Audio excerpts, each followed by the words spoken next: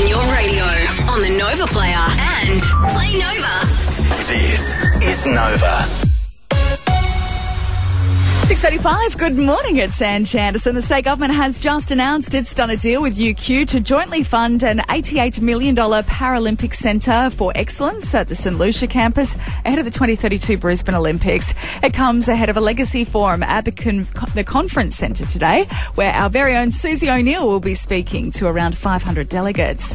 A 28-year-old female sports teacher at Indooroopilly State High School will be in Southport Court on May 2nd, charged with grooming and the indecent treatment of a male child. She's been on leave since her arrest on March 10.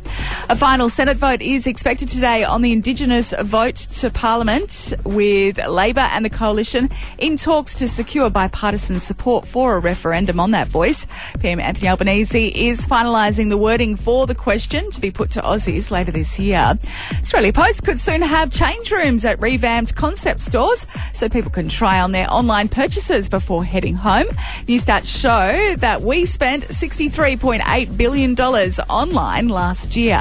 And Gwyneth Paltrow has been in a Utah court as a retired optometrist tries to sue her for $300,000 over a hit-and-run ski accident in 2016. Her lawyer labelling the accusation as utter BS. 6:36 right now, Mitch. What's the latest in sport? It was a big night at the NRL judiciary. Melbourne's already depleted side will play this weekend without halfback Jerome Hughes, suspended for 2 matches. The Storm do regain Cameron Munster from injury, though, as they look to end a rare 2-match losing streak. While the big case at the panel was for Dolphins star Felice Kafusi, unsuccessful in his attempt to downgrade a dangerous contact charge that would free him to play in Friday's epic clash against the Broncos. Yeah, look, obviously pretty disappointed with the verdict, and I thought we had good grounds to fight the downgrade, and I guess the panel didn't see it that way, and I just want to thank everyone for their time. With the unsuccessful fight against the charge, Kafusi will miss 4 weeks of footy. And another milestone for football superstar Mbappe, named the new captain of the French national team.